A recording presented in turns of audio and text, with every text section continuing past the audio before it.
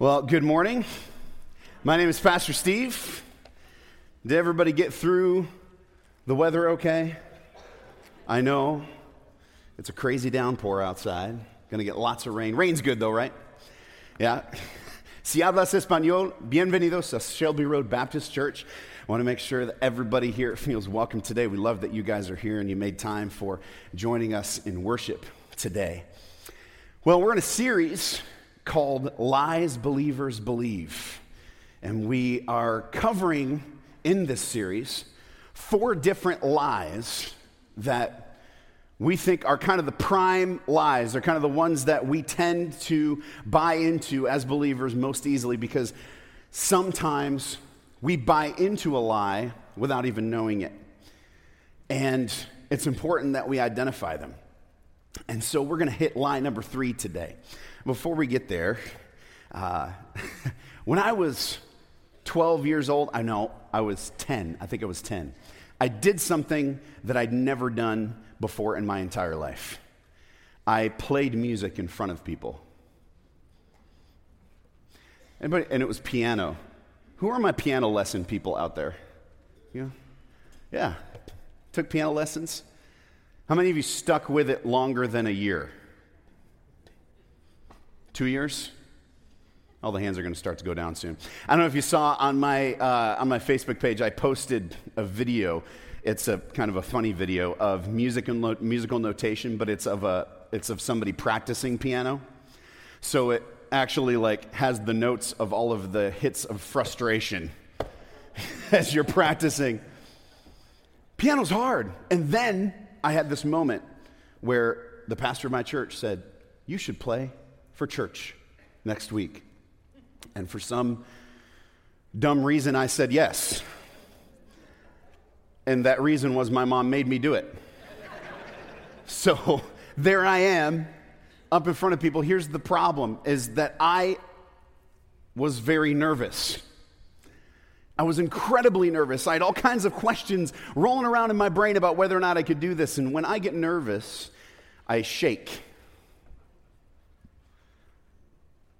Helpful for playing piano or not helpful for playing piano? It was a train wreck. But I got through it and managed to get to a place where I would continue to play music in front of people for a very long time. I just switched instruments. We have big moments like this in our lives. We have big ones. They come up all the time.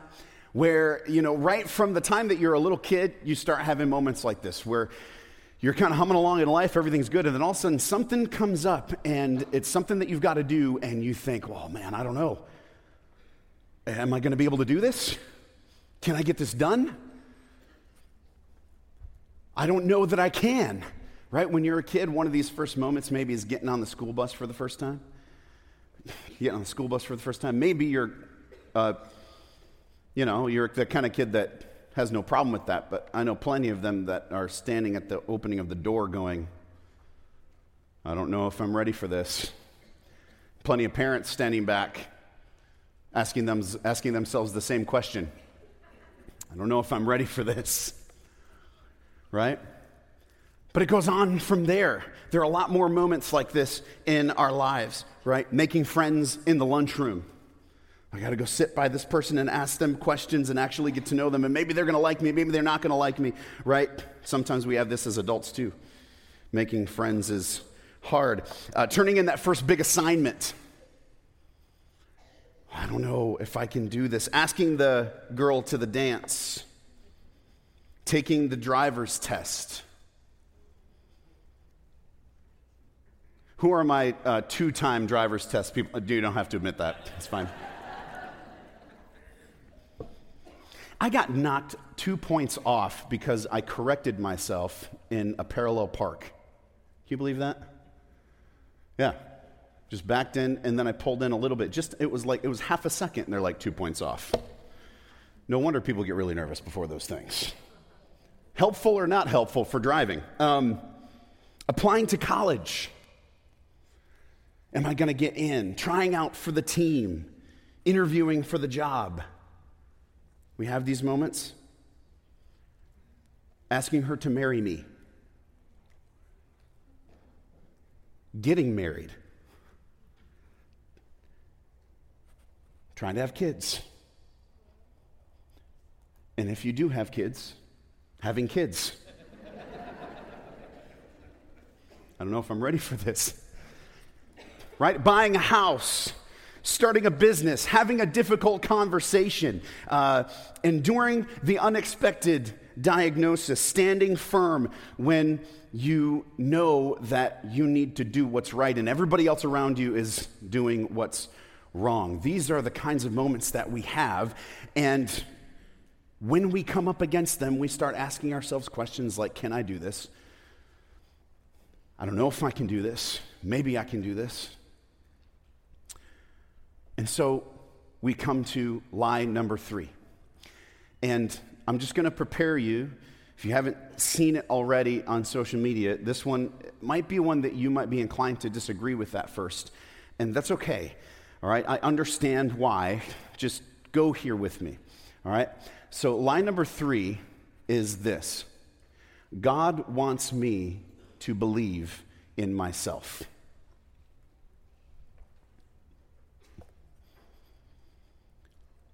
That's a lie.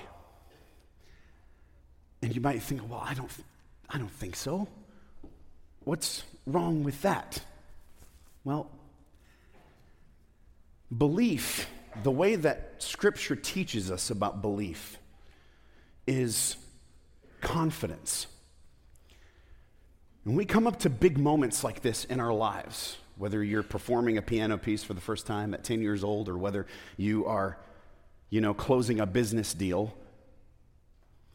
you come up to big moments and we ask ourselves these questions, and then we end up, most of the time, with a confidence problem. And the confidence problem that we end up with has to do with where we get it from. Because we have a tendency, as broken sinners, we have a tendency to look to ourselves to get the confidence that we need to do life, to be successful, to do certain things. We even look to ourselves to get the confidence to do the Christian life. We look to ourselves to have the confidence to obey God. And we encourage each other this way, right? When somebody is having trouble with confidence, they're up against a big moment, and we've got a friend. If I'm being a good friend, then I'm going to say, hey, you got this. Well, what's so bad about that? Well, it's because we end up with a confidence problem, because we tend to look toward ourselves. And it's a two-sided coin, because sometimes I look to myself, I look in myself to find the confidence to do what I need to do, and it might work for certain things. I might find it there. Well, that's a problem, because the more reliant on myself I am, the less reliant upon God I am. Now, the other side of the coin is I look inside of myself to find the confidence that I need to do what it is God's calling me to do, or to do whatever's in front of me, and I don't find it there. And I'm crushed, and I'm weak, and I can't move forward. It's actually on this side of the coin that we encounter the person that we're going to talk about today in Scripture. Would you turn to Exodus chapter 3? Exodus chapter 3. In Exodus chapter 3, the situation is this. God's chosen people, Israel, have been in slavery for quite a long time, hundreds of years. And they've called out to God, they've cried out to God for help, and God has said, I've heard your cry. Because God pays attention to us, right? So he's heard our cry, and we're crying out to him for help. And this is a problem that God's chosen people are in Israel, or God's chosen people are in slavery, because God's chosen people should be free, not enslaved, and they should be in the land. This is a problem, and God agrees that this is a problem. And I heard someone say it this way, I love it. When God wants to solve a problem, he raises up a person. Look all over throughout Scripture. When God wants to solve a problem, he raises up a person. And so he looks to a man named Moses. Moses has got some interesting credentials. Though he is Hebrew, he was raised in Egypt, and then when he witnessed as an adult one of his fellow countrymen giving trouble to the Hebrew people, he got in a fight with one of them and killed him, and eventually ran off. And so he ends up in a far-off land. And just to give you some context to this, at this time where we're introduced to Moses in this story, he's about 80 years old. Okay? Just so you understand where he is. Moses has a confidence problem. The confidence problem that he has, like I said, it can be on one of two sides of the coin, but the one that he has is that he doesn't have any. And in his talk with God, we're going to see where God wants us to look to have confidence in life. Because we need confidence, right? You have to have confidence to walk forward in life. You can't go without it. But where it comes from matters. Where it comes from matters. Do I look to myself for it, or do I look somewhere else? So let's look at the story as we dive into it. Exodus chapter 3, verse 1. The verses will be on the screen for you, but if you've got a copy of the Bible, I encourage you to look them up. Exodus chapter 3, verse 1.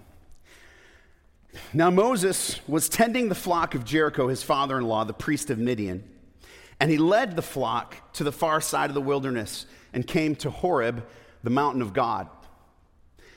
There an angel of the Lord, appeared to him in flames of fire from within a bush. Moses saw that though the bush was on fire, it did not burn up. So Moses thought, I will go over and see this strange sight, why the bush does not burn up. It's very formal self-talk for Moses. When the Lord saw that he had gone over to look, God called to him from within the bush, Moses, Moses. And Moses said, here I am. Do not come any closer, God said. That's interesting. Moses, Moses, come over here. Okay, stop. That's interesting. Take off your sandals, Moses, for the place where you are standing is holy ground. Then he said, I am the God of your father, and the God of Abraham, the God of Isaac, and the God of Jacob. At this, Moses hid his face because he was afraid to look at God. All right, so I want you to imagine this scenario. Moses is walking along and he encounters a bush that's on fire. How many of you have ever seen anything that's on fire? Okay, those of you who raised your hands, good job. Everybody else, you're lying. You've seen something that's on fire. I invite crowd participation during the sermons. It's okay. You can raise your hand. You've seen something that's on fire, okay? Here's what's interesting to me about this. How long do you think it would take to determine that the fire wasn't burning up the bush? Probably more than a couple of seconds, right? Because if you just look at a bush that's on fire, you would think, oh, there's a bush that's on fire. Doo-doo-doo. But notice what it says here. It says, when the Lord saw that Moses had gone over to look, he took notice of it. He took notice of it. I think it would take, 20, 30, 40 seconds maybe to look at the bush and determine, hey, wait a minute. It's on fire, but the leaves aren't burning up. He was drawn in and he was paying attention now. This, of course, is the presence of God. It's really important for us to note that God appears in this fire and that the fire itself is self-sustaining, right? What does fire do? It consumes, right? And fire goes on as long as there is fuel.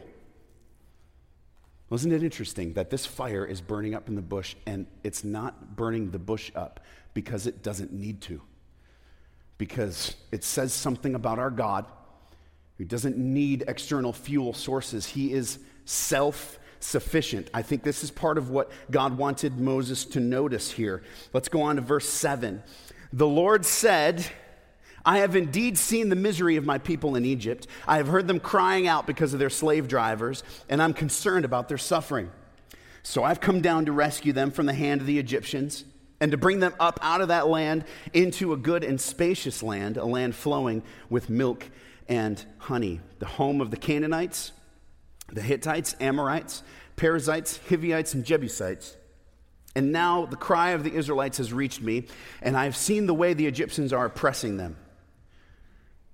Here comes the big moment for Moses. So now, go. I am sending you to Pharaoh to bring my people, the Israelites, out of Egypt. But Moses said to God, who am I that I should go to Pharaoh and bring the Israelites out of Egypt? This is a big moment. We talked about big moments. This is a big moment for Moses. Moses, I got a job for you. The call from God has come, and Moses is sensing something. The thing that Moses is sensing is that the job ahead of me is bigger than me. This is huge. And so he's having a crisis of confidence. And so God is going to step in here and is going to begin to talk to him. Now, you would think that God might begin by saying, hey, you're Moses. Hey, look inside yourself, Moses. You're special. You've got this. But that's not what God does. That's not what God does at all. Our solution when we come up to big moments like this tends to be to power up. We tend to want to power up over them, to find a way to be victorious, right? We even do this. We use faith words for this too. No, I got this. I declare this in the name of, I've got it. It's going to happen. All of that kind of stuff. Or just plain, hey, I believe in myself. I've got confidence that I can pull this off. I'm going to stroll in to Pharaoh's court. This should start to sound ridiculous to you. And I'm going to say, hey, Pharaoh, let him go. Like I'm Clint Eastwood or something. But it tends to be our solution when we encounter big moments, things that we got to do, that big test, that big interview, that big conversation. I got this. I look in the mirror. You know you've done it, guys. Right? All right. I got this. I'm going to do this. We even encourage each other this way. We expect encouragement from God in this way, but there's a problem with this. If we were to receive encouragement from God in this way, what is that building up inside of us? My pride. Pride is simply self-focus. When I'm focused on me. Moses here is asking, who am I? Why? Because he's focused on him. He's looking at the situation at large, and he's looking at him, and he's saying, I don't have it. I don't have it. And this is where his focus is. And look at what God wants him to focus on. Verse 12.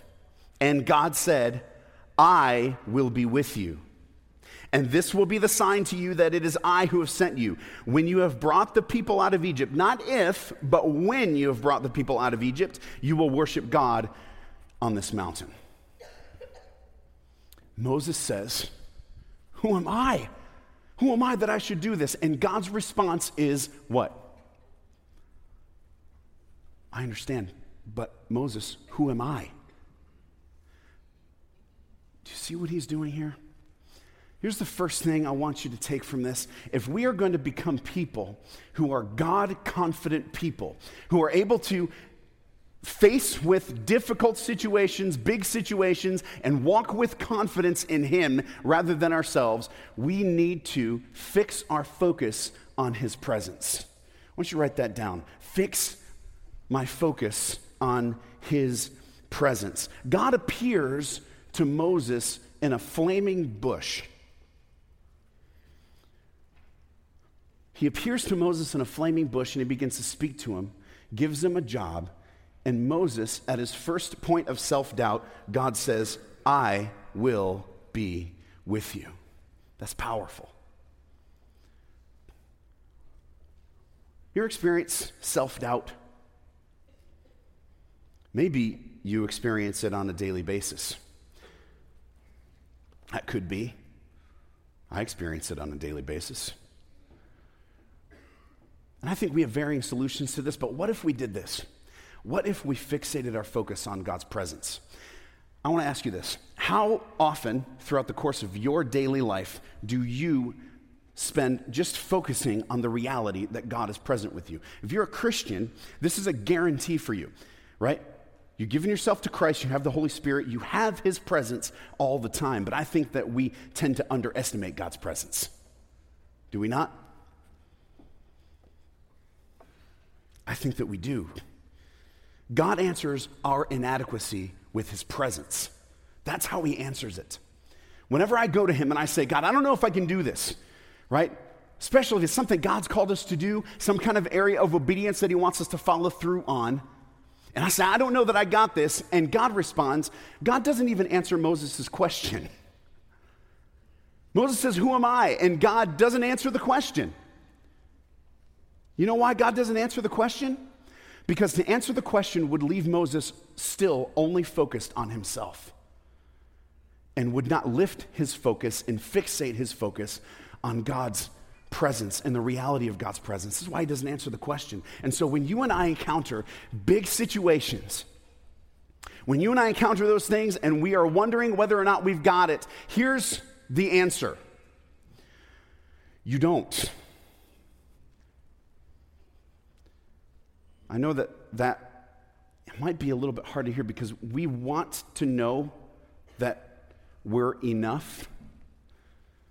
And there are even some Christian teachers who will teach you that God wants you to know that you're enough. That's what they'll say. Well, here's what we're doing. We're confusing two things. We're confusing value and competency and worthiness, right? I am made in the image of the holy God. I am of inestimable value to Him, okay? Right? He said this many times in Scripture. Look at Psalm 139 for the proof of this. This is the reality, but it's because I belong to Him and He has made me. But I am not enough. Those two things can be true at the very same time, and they are. I am of incredible value to my Heavenly Father. But when it comes to doing life and what it takes to follow Him and be in obedience to Him in as many moments as I can possibly muster in my life, I don't have it. I am not enough. And you know what? That's okay. Why? Because He meets you with His presence. When you are focused on God's presence, you don't have to worry about your performance. We live in a performance-focused culture. Everything is about how we do, how we perform. And God says, no, I'm with you. Look at this. Matthew chapter 28. I'm going to throw the verses on the screen for you. Matthew chapter 28. Jesus gives a massive job to the disciples. Right at the end, Matthew chapter 28, verses 19 to 20. Look what He says. Therefore, go and make disciples of all nations, baptizing them in the name of the Father and of the Son and of the Holy Spirit, and teaching them to obey everything that I have commanded you. Easy job. No, big job. Biggest job responsibility ever. Hey, you know what? Just go out there and convert everybody to me and teach them all the stuff that I've been teaching you. If you haven't forgotten any of it, hopefully you wrote it down. And then does He say, what does He say? Does He say, hey, go, you guys got this? No, look at what He says. And surely I am with you always to the very end of the age. Because it's not about my inadequacy or adequacy or any of those things. When it comes to the big moments, when it comes to what God is calling me to do, I focus on His presence because He is with me. I encourage you to spend some time this week lingering in God's presence. I use that word very specifically, linger there. You ever lingered in God's presence before? God showed up in a flame We love fires, right? Bonfire fans? Yeah. Fireplace fans, all that kind of stuff. Why do we like it? Because it's warm? Well, maybe. But we love to look at it, right? There's beauty in it. It's power. You got to respect it, but it's beautiful. Linger in God's presence this week. Just spend time with him. Don't underestimate the reality of just being around with him. Hang with him. We like to have strict purposes for everything. I got to have this devotional and exactly what the application point is. Give me the application point. And God's saying, just hang with me. Look at what that can do and what confidence it will fill you up with. Because then you're not focused on you and your performance. You're focused on my presence. Amen? Let's continue on. Chapter 3, verse 13 in Exodus. This is a bit of a longer chunk, and I'm just going to read it all the way through because Moses has got more doubts. Verse 13, Moses said to God, suppose I go to the Israelites and say to them, the God of your fathers has sent me to you. Let's say I do this. And they ask me, what is his name? Then what shall I tell them? God said to Moses, I am who I am. This is what you are to say to the Israelites. I am has sent me to you. God also said to Moses, say to the Israelites, the Lord, the God of your fathers, the God of Abraham, the God of Isaac, and the God of Jacob has sent me to you. This is my name forever, the name you shall call me from generation to generation. Now, as we read on, I want you to note how many times God says, I will blank. Okay? Go, assemble the elders of Israel and say to them, the Lord, the God of your fathers, the God of Abraham, Isaac, and Jacob, appeared to me and said, I have watched over you and have seen what has been done to you in Egypt. And I've promised to bring you up out of your misery in Egypt into the land of the Canaanites, the Hittites, the Amorites, the Perizzites, the Hivites, and the Jebusites, all of the ites, and a land flowing with milk and honey. Look at this. The elders of Israel will listen to you. Then you and the elders are to go to the king of Egypt and say to him, the Lord, the God of the Hebrews, has met with us. Let us take a 3-day journey into the wilderness to offer sacrifices to the Lord our God. But I know that the king of Egypt will not let you go unless a mighty hand compels him. And maybe Moses might be thinking here, I don't have a mighty hand. So I will stretch out my hand and strike the Egyptians with all the wonders that I will perform among them. After that, he will let you go. And I will make the Egyptians favorably disposed toward this people. I love this. So that when you leave, you will not go empty-handed. Every woman is to ask, not demand, ask her neighbor and any woman living in her house for articles of silver and gold and for clothing, which you will put on your sons and daughters. And so you will plunder the Egyptians. I'm going to give you not only your freedom, but all of this stuff, and they're just going to hand it to you.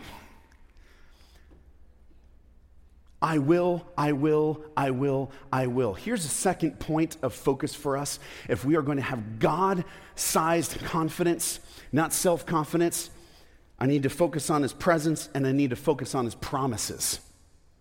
These are promises that God is giving to Moses. Now, you might want, don't be too hard on Moses here, okay? Because if you're anything like me, you might be thinking at this part in the story, dude, this is enough, man. Look at what God has just told him. He said, I'm sending you here, and it's going to work. It's going to work. I will do this. I will do that. I will do this. I will give you all the favor. You're going to walk out with all their stuff, and then you're going to come worship me on this mountain. I'm saying to you, this will happen. God is a God of words before deeds. Okay? Your God is a God of words before deeds. Look at all over in Scripture, even back to the beginning of creation. What did he do? He spoke.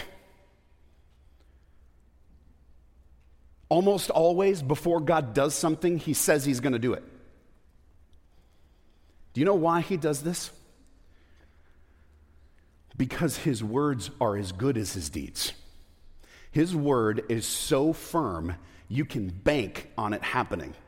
When he says it, it will happen. And he's saying to Moses, this is going to work. I will, I will, I will. And when we encounter situations that make us question the confidence that we have, make us shake in our knees a little bit, all of those things. And we are called upon to continue to obey, to continue to live the life that God has called us to live.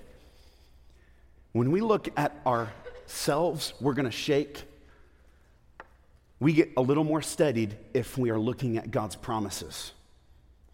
But I mean really looking at them, repeating them over and over and over again. This is a really important concept.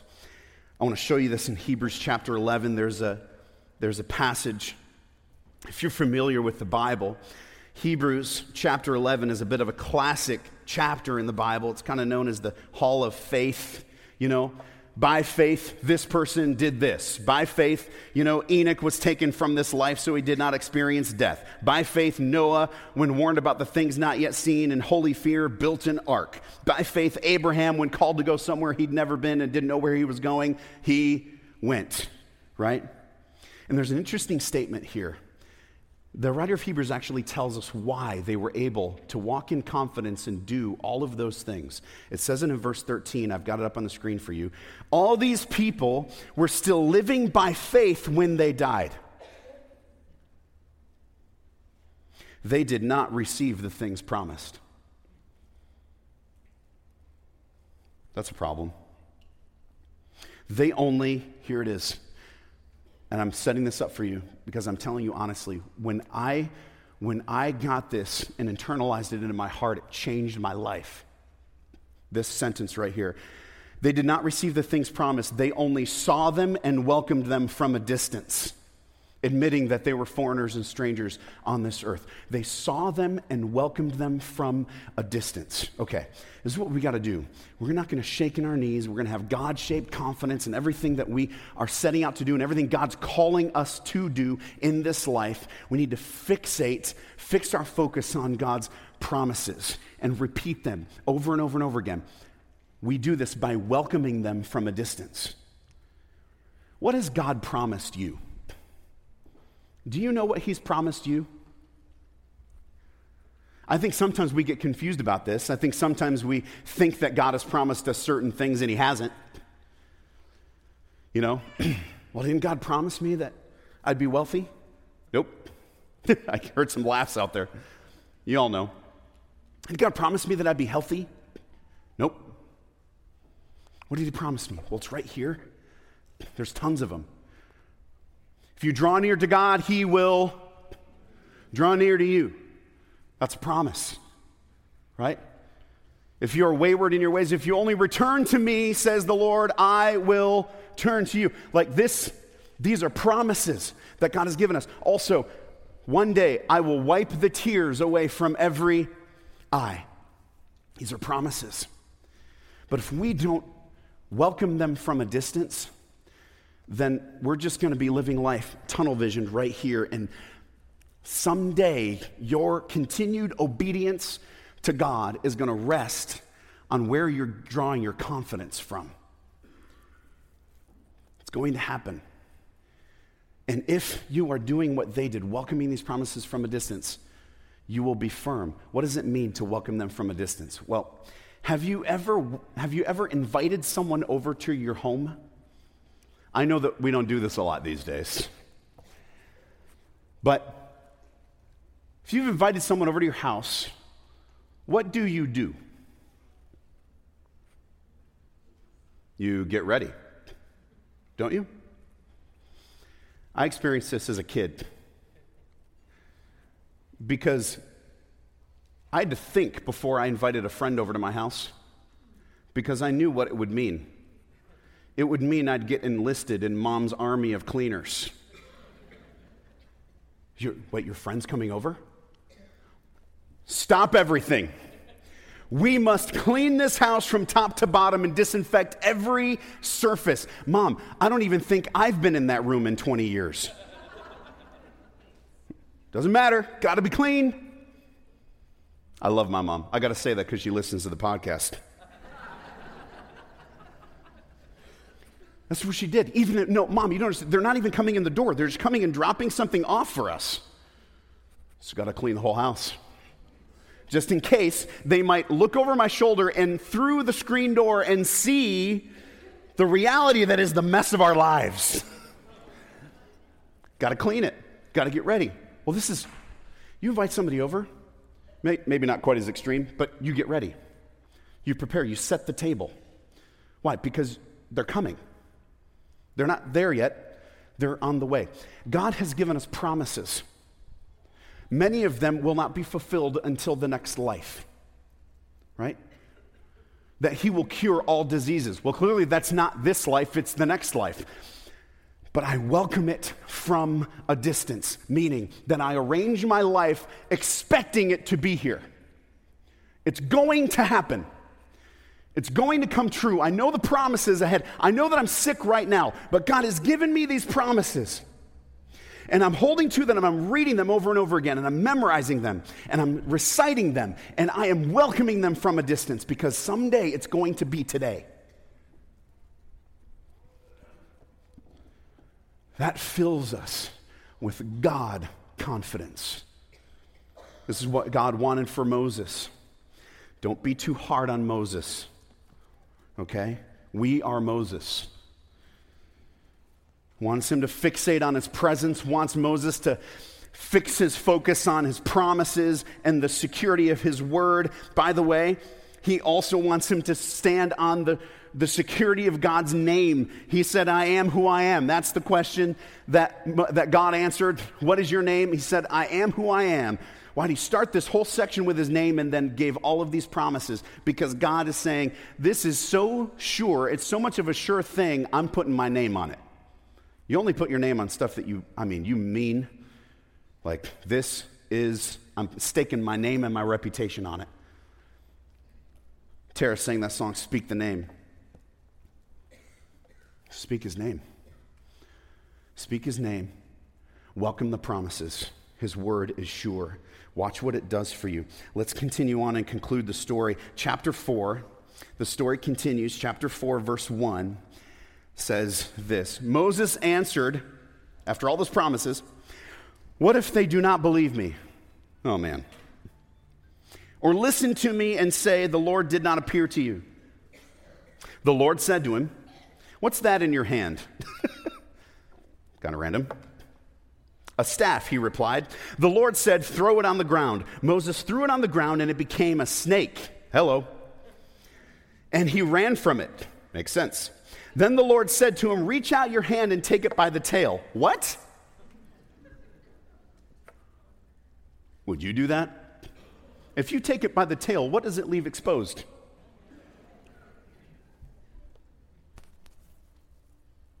Take it by the tail. So Moses reached out, probably not understanding why, and took hold of the snake, and it turned back into a staff in his hand. This, says the Lord, is so that they may believe that the Lord, the God of their fathers, the God of Abraham, the God of Isaac, and the God of Jacob has appeared to you. Then the Lord said, put your hand inside your cloak. So Moses put his hand in his cloak, and when he took it out, his skin was leprous. It had become white as snow. Now put it back into your cloak, he said. So Moses put his hand back into his cloak, and when he took it out, it was restored like the rest of his flesh. Then the Lord said, if they do not believe you or pay attention to the first sign, they may believe the second. But if they do not believe these two signs or listen to you, take some water from the Nile and pour it on dry ground. The water you take from the river will become blood on the ground. And Moses said, got it, no problem. Nope. Moses said to the Lord, pardon your servant, Lord. I have never been eloquent, neither in the past, nor since you have spoken to your servant. I am slow of speech and tongue. The Lord said to him, who gave human beings their mouths? Who makes them deaf or mute? Who gives them sight, makes them blind? Is it not I, the Lord? Now go. I will help you speak and will teach you what to say. And Moses said, got it. No problem. Thumbs up. No. Moses said, pardon your servant, Lord, please send someone else.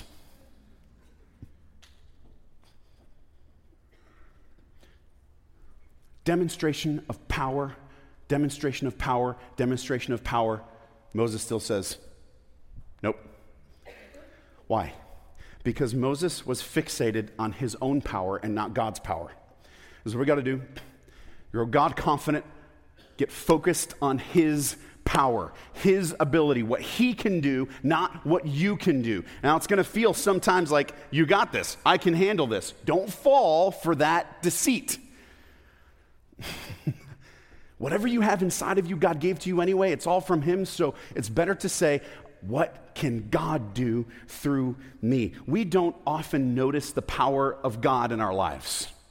I think we kind of let it go by. Maybe sometimes, or you're like, well, if I threw a staff on the ground and it turned into a snake, I'd notice. Well, true, but that's not the only way that God's power makes its way into our lives. Let me demonstrate this for you. Did you wake up today?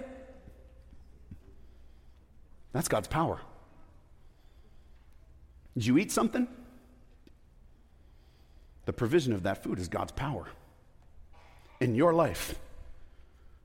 Did you walk around? Did you see things? Did you hear things? Did you lift anything with your hands?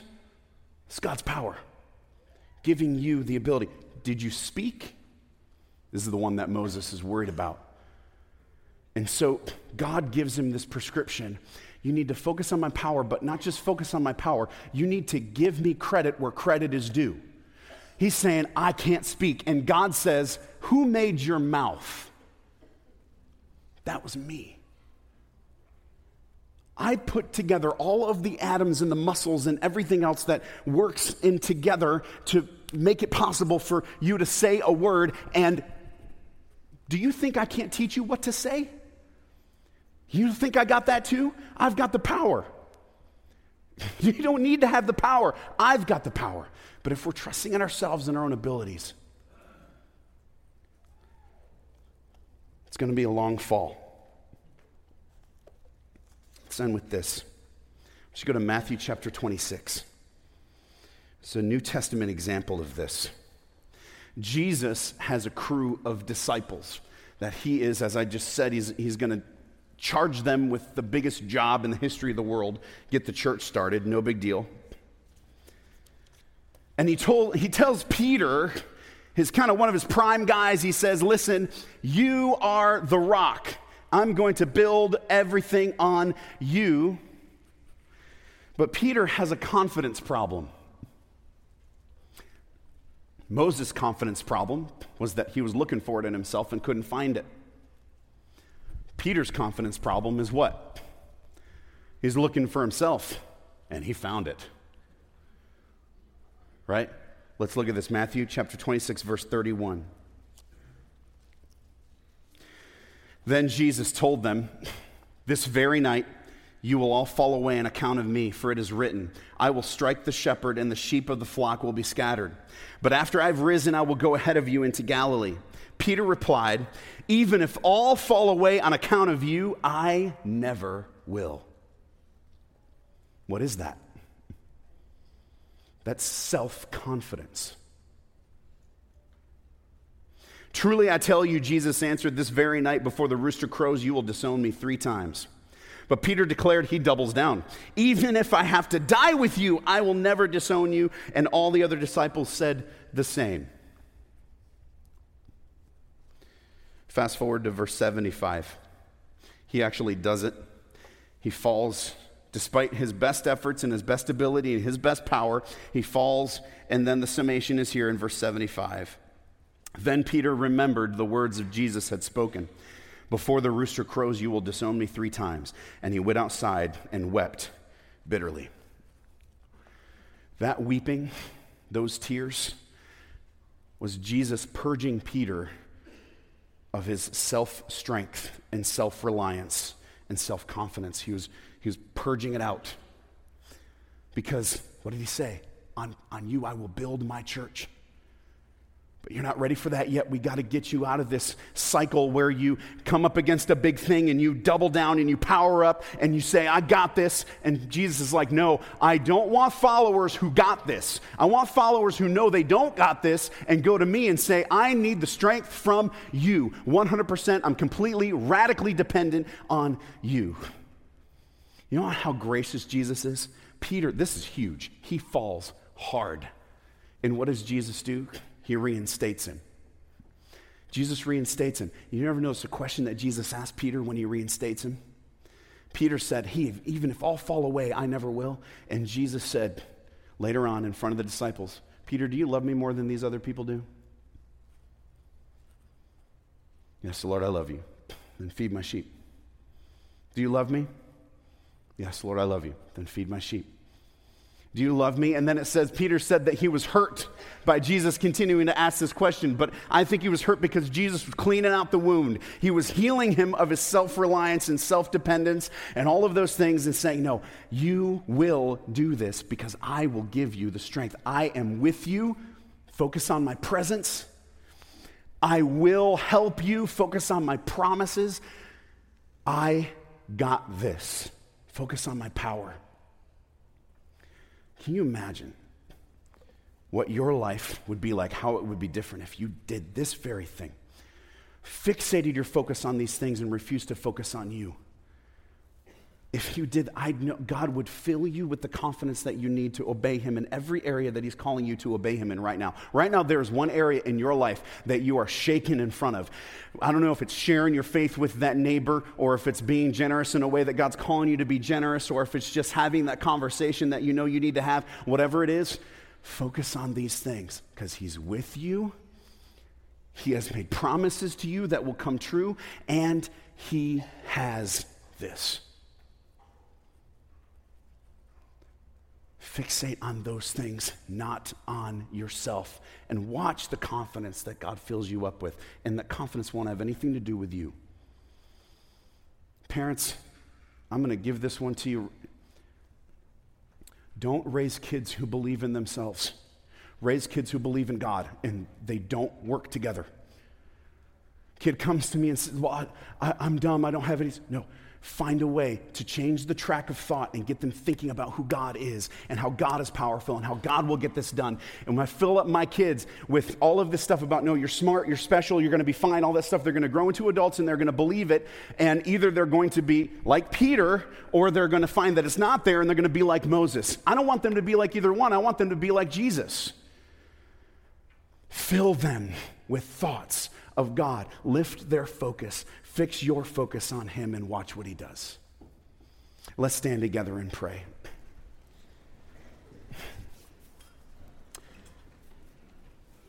Heavenly Father, you are with us.